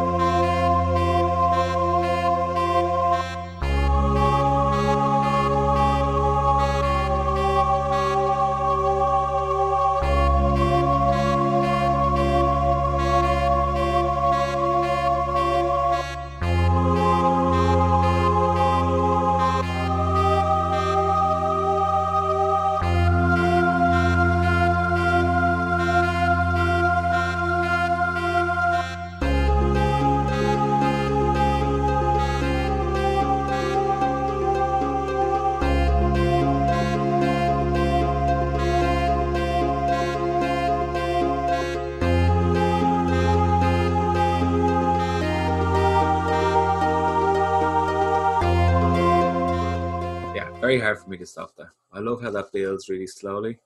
I didn't expect that to be on this list. Not that it's a great song, but I didn't think it would have been one of your favorites. I should have guessed because it's the song which sounds most like ducks quacking. I love the fact that it has that going as a constant, but then there's so much changing in the background. You have like ahs and oohs, and like it builds like regardless of that bit of music playing, you know, and it's kind of like two different pieces of music at the same time. It has like the weird eeriness of time being compressed and that and then also this kind of ambient progressive kind of, you know, music in the background that's kind of leading you to something bigger almost, you know. There's an eeriness in the air with it. Yeah, but like I said, I could have put, it was very, very hard for me to put this down to 6 songs. I wanted to put way more. So I just thought that was an interesting one to put, and I really like it. I like Lunatic Pandora as well, but I didn't put that on. So the next one is A Legendary Beast. I really like the breakdown of this song, so I put this on.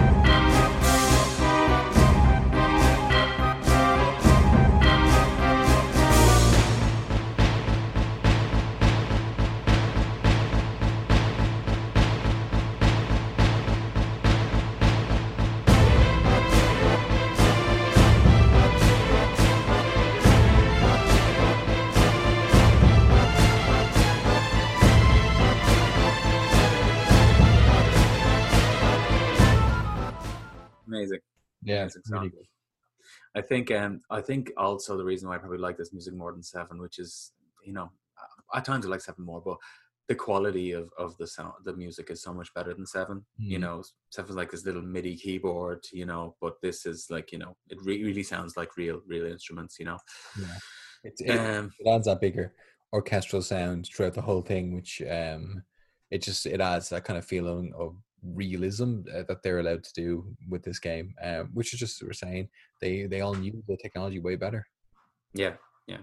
So I had to choose this as the last song, which was Eyes on Me.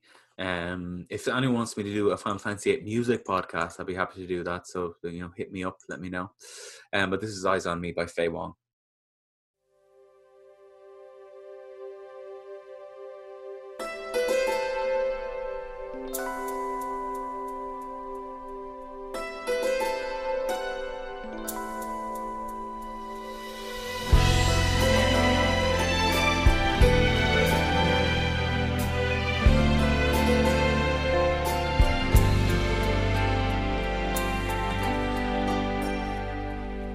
Never say my songs on the stage on my own.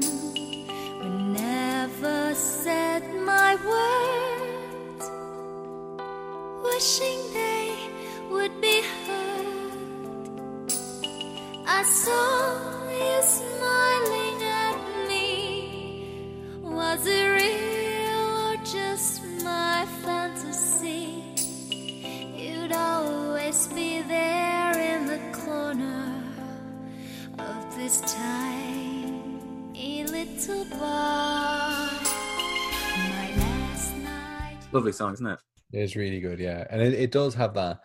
Like they wanted that more grown-up sort of feel with this game, and it does have that because you know, this is the first time I remember playing a game which had that, because that sort of feeling of just this is just somebody singing to me, rather than they had the only vocals in Final Fantasy VII was One Winged Angel, which is just background operatic, whereas this, if you heard this on the radio and you didn't know, you would just think, okay, yeah, it's just a song, which is just that level of going, games are more than this small thing. And Yeah. that's what these Final Fantasy games did, because they sold out and they changed people's minds of what games were. Yeah, and this was also, as I said, like a successful single in the real world as well. So Fei Wong is a Chinese singer, but it got to number 9 in the Japanese charts as well, single charts, which back then would have been physical sales. You know, there was no Spotify or MP3s or anything like that. Yeah. So that's a pretty big deal. But I love like the lyrics in the song, you know, because it's like, you know, because you know, you just conjure up these images of Laguna and I should remember her name. It's terrible, I don't remember her name, in the bar, and she's singing, and like it's like, I kind of liked your way, how you shyly placed your eyes on me, but did you ever know that I had mine on you? You know, it's just really sweet, like, you know, and like, you know, this love, kind of this romance that they're sharing. You know, I just think it's, yeah, the love in this game, like the love story, the love themes are just really well done and mature, and like, you know, really sweet. Yeah, it is. This means that you don't have my favorite Final Fantasy VIII song on your list, though. What is it? Breezy. Nah, I thought that was a bit two-dimensional to put it on. I love that song. It is one of the first songs I ever learned to play on guitar. Really? Yeah. Yeah, it's pretty easy to learn, to be honest. Yeah. Do you know what? I actually did download that song. I can quickly put it on a hotkey if you want to listen to it now. No, but I'll put it on at the end. Okay. Send it to me. So if you want to hear my favorite Final Fantasy song, wait for the end of this podcast, or you can just type in Breezy into YouTube. Exactly. And you can hear guitar go. Du, du, du, du, du, du, du. Now you're full of shit, because there's like a 10-hour like remix of it, because clearly people, you know, hear that song. There's 10 hours of everything on YouTube. There is the 10-hour epic sax guy, yeah. Yeah, and the Fishman. God. But anyway, Actually, I love that song. Yeah. Speaking of that, I should have done this before. Come on, ladies, one pound fish. Come on, ladies, one pound fish, one pound fish. I'm so annoyed that anything I said led you on to remember that. Have you heard that full song? Yeah, I looked at the video. Yeah, It's marvelous, isn't it? it's right. No way, Fair am I, play to him. no way am I buying fish off that guy. I've never seen someone so enthusiastic to sell £1 fish, so he deserves everything he gets. Oh, God bless you, Fishman. Okay, so we're going to move on to the most important part of the show, unless you've anything else to add. no, I was just looking at some of the reviews for this game. So Oh, yeah. Sorry, I forgot about that. Hold on. Love my life is a dickhead. All my friends are dickheads too. Come with me, let's be dickheads. Being a dickhead's cool. Yeah, go on, hit us. I have some too. Go on. like not for just kind of negative ones. Oh, yeah, go on. But just that some people like this game. Some people love it more than Final Fantasy VII. I don't, but I understand why they think that. It is a brilliant game. Weirdly, didn't really rate that well by some organizations, particularly on PC. So I think like IGN gave it like 7.4 out of 10. Forget about IGN. Forget about them. A different place called CGW gave it 2 out of 5 on PC. Yeah, IGN gave The Last of Us 2 10 out of 10. So, well, a lot of places gave Last of Us. yeah. Anyway, go on. Anyway, GameSpot gave it 6.7 out of 10. So it is quite weird. A lot of places they weren't that mad on. And then also on more recent consoles, on PlayStation 4, it got like 80 out of 100 and everything. I don't know if you're looking back at that and you're thinking, what's the kind of story here? Is it a bit outdated or whatever? But I think it's great. I think it's really good to play. The only reason I've stopped playing the one I was playing there is because I got some new games coming in, and I got to the point of where it started going a little bit mad with the storyline.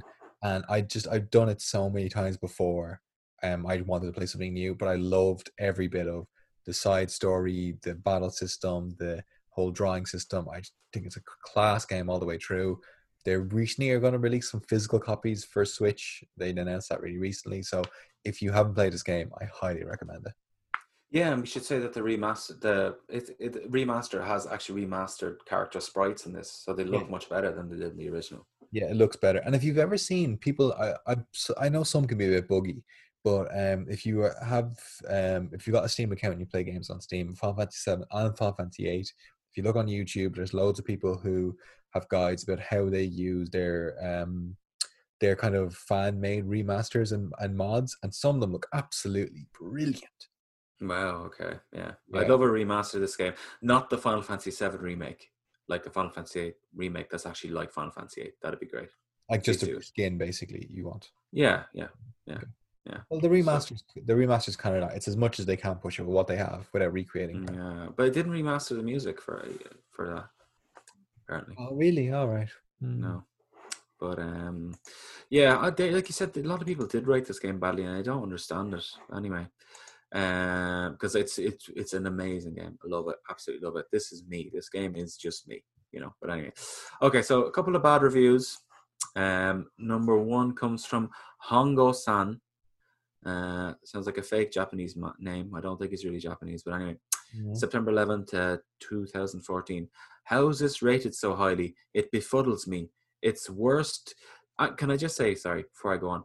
Usually when I read these reviews, I find them funny. But I love this game so much they actually pissed me off when I was getting them. I was like, what the fuck off. I hear that's completely wrong. Anyway, I'll read them begrudgingly. It befuddles me. It's the worst console or handheld FF game by far, capital F. Let's get one thing right. I like powering up in RPGs. Who's he talking to? Let's get one thing right. I like powering up in RPGs like most players do, and this robs me of that. It punishes you for leveling up brackets. That bad RPG. I have play game with odd leveling systems, but this is one of the worst, and the magic system is the worst in any RPS I've ever played, since you cannot use the powerful magic. I do not like party-based RPG that disallow mages in your party. I'm sorry, this is a bad mark on the game. This has the worst side quest in Final Fantasy history, Triple Triad. Just hateful. Hateful. Exactly. Triple Triad is amazing. I love I wish Triple Triad. I would pay for like a mobile version of just Triple Triad, where it should randomly like refresh, and I could play different people. I would love that so much. Yeah. Brilliant. Okay, the retro gamer. This game is just awful. Final Fantasy VII may be a pretty bad game, Okay. but it's Ocarina of Time compared to this one. So obviously he rates Ocarina of Time. Oh, okay. I don't understand. Sucks that I hate this one more than Final Fantasy 13, where 7 had potential and blew it. This one had no potential at all, and it's just a piece of crap. Yeah, bullshit. Okay, so Mr. Ian L. Elton Wall reviewed this game for the United Kingdom. What is all the fuss about? The Final Fantasy games, up to 9 at least, which I've not played and have no intention of playing, are rubbish and have no feel at all. For the original concept from where good swords and sorcery RPG involved, i.e. Dungeons and Dragons, Final Fantasy VIII combines some stupid cuddly monsters and enemies that are not scary at all. What a lousy combat system that is all ridiculous coloured magical effects and no skill with no movement. Travel concept, which is an absolute rubbish and is not consistent with the rest of the game. The plus side of Final Fantasy VIII over the awful Final Fantasy VII is that characters look better and graphics are okay, but for God's sake, check out Vagrant Story. Or Baldur's Gate in the PC, unless you're under 10, of course. What's the travel concept? You just move around like there's no gimmick to it. Maybe the car he's talking about, I don't know. Okay, it's a bit weird. I think particularly the first one you read out, you can just tell when somebody like has clearly just like lost a boss fight or something, and he doesn't understand why. And that's the reason why somebody doesn't like a game, is because it's just like, this is shit because I tried to fight this person and it didn't work, and 0 out of 10, right? Yeah. But like Vagrant Story is a completely different genre of game than this. Yeah, it's completely different. Anyway, last one, Mark Twain. Final Fantasy VIII is quite a good RPG. Thank you, Mr. Twain. Yeah. Final Fantasy VIII is quite a good RPG. Now, it's far from perfect. Actually, it's rated 1 out of 5, but anyway, I don't know why. Final Fantasy VIII is quite a good RPG. Now, it's far from perfect. It ran on PlayStation 1, so we cannot call it the latest game. And to sell it for... When did this person review this? 2008. Okay, right. So 9 years after it came out. Yeah. And to sell it for 50 quid when I got my... Quid is KWID. When I got mine for 7-8 years ago, and probably not even new. If that's not a rip-off in the name of pseudo collection or because it's a classic, I'm sure you'll get a better game with better value. Final Fantasy X, at least it got voice, far better. Final Fantasy VIII got no voice, no proper pause. At that time there was Legend of Dragoon, Ark the Lad 3 and Chrono Cross, which are far better with voices and interesting gameplay. But if you play RPG for animation of the game, Final Fantasy VIII is still one of the best, but don't spend 50 quid. But he gives it 1 out of 5. You can pause this game. Well, Mark Twain says you can, so he must be right. Okay. Okay, so... God, clowns. Yeah. Are we getting to the quiz? Yes, I'm ready.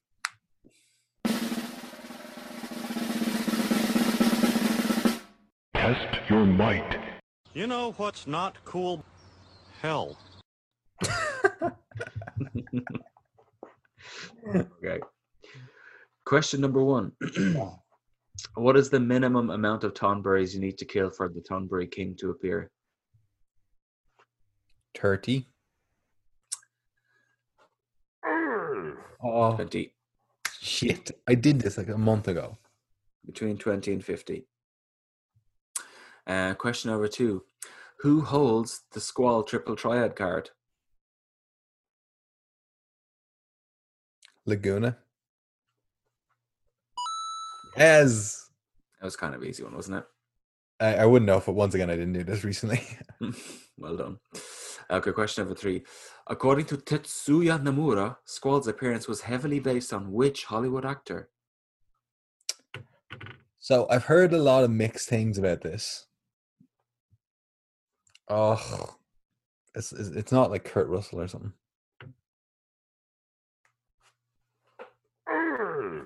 Give you a clue. His brother recently named his child after him. River Phoenix. Yeah. You can see that as well.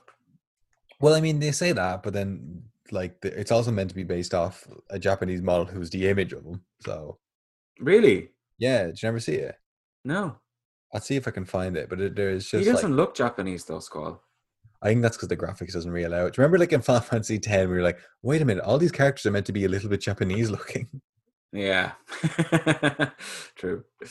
Okay, so I have another one here on the fly. You might not know this, but if you remember Fetos Luzek Wekos Vinosek as the kind of chant goes in the game, what is it an anagram for? Oh God, I saw this. Is it Eyes on Me? What? Do you know how many letters? Ugh. No, succession of witches. Oh yeah. I forgot about that. Okay, now time for. You'll receive a nice bonus when the work is done. Now, as you know the rules, you win Yes. everything if you win this. So, question about South Korea. Not. What is the average lifespan of a mallard? A duck? Yeah. Absolutely no idea. 7 years. No, it's 10 years, I'm afraid. 10 So years. look. God. I have a question for you, you shit. No. Who do you know who voiced Squall in Kingdom Hearts? Do I know who voiced him? Yeah. It's not that Aegis. What's his name? Who voices every game character ever. No. He was part of a show that you were a fan of. Keenan Rockmore. Keenan! Zell! Yeah, exactly. No, not Keenan Rockmore, which isn't his real name. That's the name of his character. Keenan Thompson. David Boreanaz. Who? Angel from Buffy the Vampire Slayer. I wasn't a fan of that. I was a fan of Buffy, like everyone was back in the day, because everyone loved Sarah Michelle Gellar. But Angel was the in Angel show. Angel was in Buffy for years, though. Yeah, but he had his own series then called Angel. Yeah, I know, I remember, but he was still in Buffy. But no, that's impressive. Yeah, okay. That's mad. Yeah, I didn't know that. And unrelated, Sephiroth was voiced by Lance Bass, who is from NSYNC. I remember being a kid. You can't have an NSYNC guy. It's like, he's got a great voice. It's fine. Like, yeah. Which one is he? What does he look like? He's not the blonde guy, is he? No, he's got like he's got dark hair. I think he's got. Like, yeah, there's a huge guy in that band as well. It's probably him. It's him, yeah. Yeah. Okay, good man, Lance. Coming up to Halloween, we have NSYNC songs all over the TV. I heard it the other day. Yeah, it's a great one. Yeah, it is a good song, to be honest. Great. But listen, we want to thank everyone for listening. We appreciate every single listener from whichever country you listen from. We're going to give a shout out to our Dutch listeners, our German listeners, our American listeners, our Irish listeners. We love all of you equally. Mm-hmm. We don't know what we're going to do next week, but thank you for listening. If you have any questions, Yusuf, you want to hit them with the email address? Press the action button pod@gmail.com. Yes, please. And if anyone has any more audios, questions, like J.S. Perry had earlier today, send them in and you will get airtime. You will get airtime on this show. I will read anything out. Yeah, exactly. I'll read anything out. So, send it in. Even if you want to advertise, scones you're making or something, we can do that for you. Okay. If you have that really specific request and you want to target gaming fans from across the globe. You can't beat a good scone. Right. And it's scone, not scone. Yeah, I don't get that. It is scone. And the people from Northern Ireland call it scone. People in the UK call it scone as well. They also call yogurt, which makes no sense. Yeah. Anyway, thank you very much, and we'll see you next week. Goodbye. Bye.